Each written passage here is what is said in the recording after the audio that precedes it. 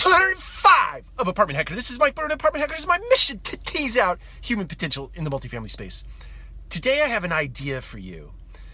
When I think about rules and policies and regulation, etc., I think that many times those things are put in place to penalize the masses based on the few.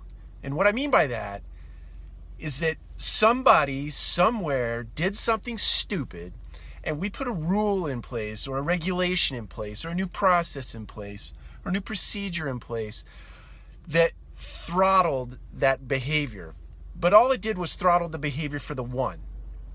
It impacted the many in a debilitating way, in my mind. It slowed down work. It slowed down creativity.